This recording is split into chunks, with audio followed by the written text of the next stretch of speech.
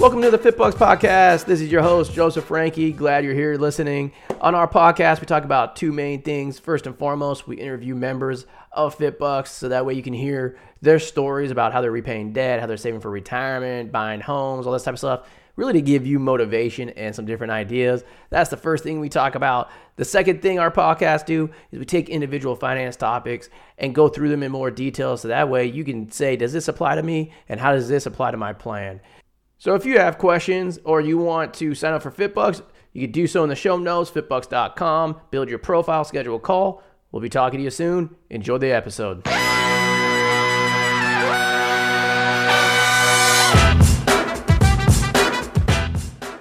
Ever wonder why it feels like you're not accomplishing anything financially? Or maybe you looked at people like your parents and they quote unquote did everything right, yet they don't have enough money to comfortably retire. Well, today, that's what we're going to be talking about on the podcast. I want to share with you why this is the case and how to avoid it. And this is one of the most important podcasts that I feel like I've ever done, one of the most important videos, because even though I've talked about this concept before, I'm not just going to talk about it. I'm actually going to go through a real life example with you of someone that I worked with at FitBucks back in like 2016, so 7 years ago, before we even had any technology. And his story is a perfect example of how this happens to people. And it happens at a young age, and if you don't catch it and you don't fix it, it's going to continue happening the rest of your life, and you're not going to have any money when you get older. All right. So with that, we're going to dive into it. Before we do, again, welcome to the podcast. Be sure to subscribe to it if you're already not a subscriber.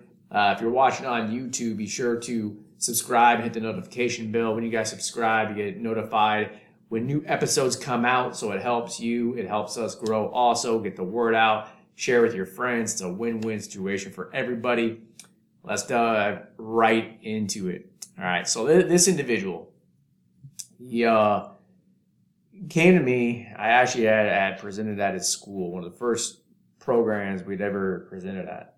And came afterwards. He had to help me put this on. And he said, hey, let's go to lunch. I'll take you to the airport and whatnot. I said, that's fine. So I sat down with him at lunch.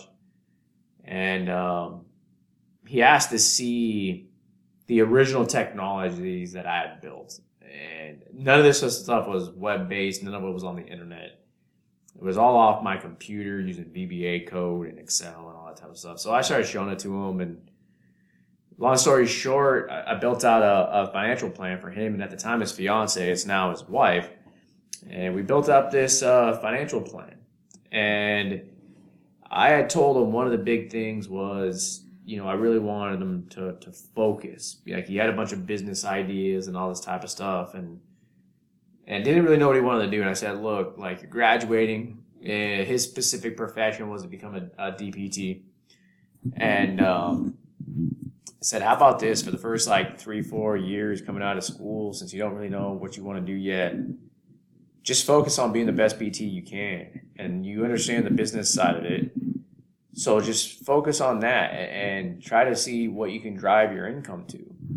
And he was like, I'm going to do that. Instead of being distracted with all these other things, and side hustles and all that type of stuff, I'm just going to be the best BT I can and help the business that I'm working for as best as I can to grow that so I can get paid more. So that's a great focus. I love it.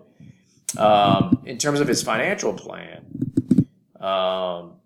it was not to repay student loans right away, aggressively. He wanted to get his match in his 401k, start saving a little bit in a Roth IRA, but his main primary focus, and you guys hear me say this all the time, primary focus on one thing, right? It was saving for a down payment for a house. Okay, he and his wife really wanted to buy a house. So that was their goals. And for those of you that haven't heard, our podcast before or heard me talk about this before, when we build out a financial plan to make this stuff easy, we break it down, your money into 3 categories. Your day-to-day money, which is your income and your expenses. Money for future self, which is your savings for short-term goals, savings for retirement, and debt. That's the second category. And the third category is risk management, which is things like life insurance and disability insurance and that type of stuff. And so he had something in between he and his fiance. They had something like 25 or 26% of their income going towards money for future self. And that's how we look at everything. What percentage of your income is going where? Okay, now 3 years went by and I had gotten some emails from him, some messages, on social media saying like things were going good, but didn't really have any major conversations with him. He just kept telling me that things were going great. And sure enough, 3 years later, he called me. Didn't really say anything about his income or anything like that, but he had accomplished his financial goal, the first goal, buying a house. Everything was fantastic for them, right? And then 3 more years go by. And I hear from him again. I just heard from him about 2 or 3 months ago. And the wheels fell off. And they were literally living paycheck to paycheck. And you might be thinking to yourself, well, what happened to their income? Like, what happened? Did they become disabled? No, it had nothing to do with that. It has to do with what I tell you guys all the time is one of the biggest problems is people lose focus on what they should be doing. And they let this little thing called lifestyle creep enter their lives. And I'll give you this perfect example. So when I first built this plan for this individual, between his salary and his spouse's salary, they're making about 150 grand a year. Now, if you recall, I said, one of his big things was just to focus on his income, and he did that. He took his income from like 80 grand a year, actually about $72,000 a year based on where he was located at. And within those 6 or 7 years, he was up to making $130,000 a year. Which was in his location, like experienced PTs that have been in it for like 25 years. They typically make like 95 to 100 grand, and he's making like 125, 130 grand a year. And on top of that, his wife was making close to 100 grand. So to combine, they were making $240,000 a year. So what happened? Lifestyle creep. And this is what happens to most people. So he kept doing his 401k match. He kept putting money into his Roth IRA. He now had a mortgage debt. But he wasn't increasing, as his income went up, he wasn't increasing the percentage of his income going towards money for future self. So going from 150 to 240 a year, he started off, if you recall, I mentioned to you like 25, 26% of his income going towards money for future self.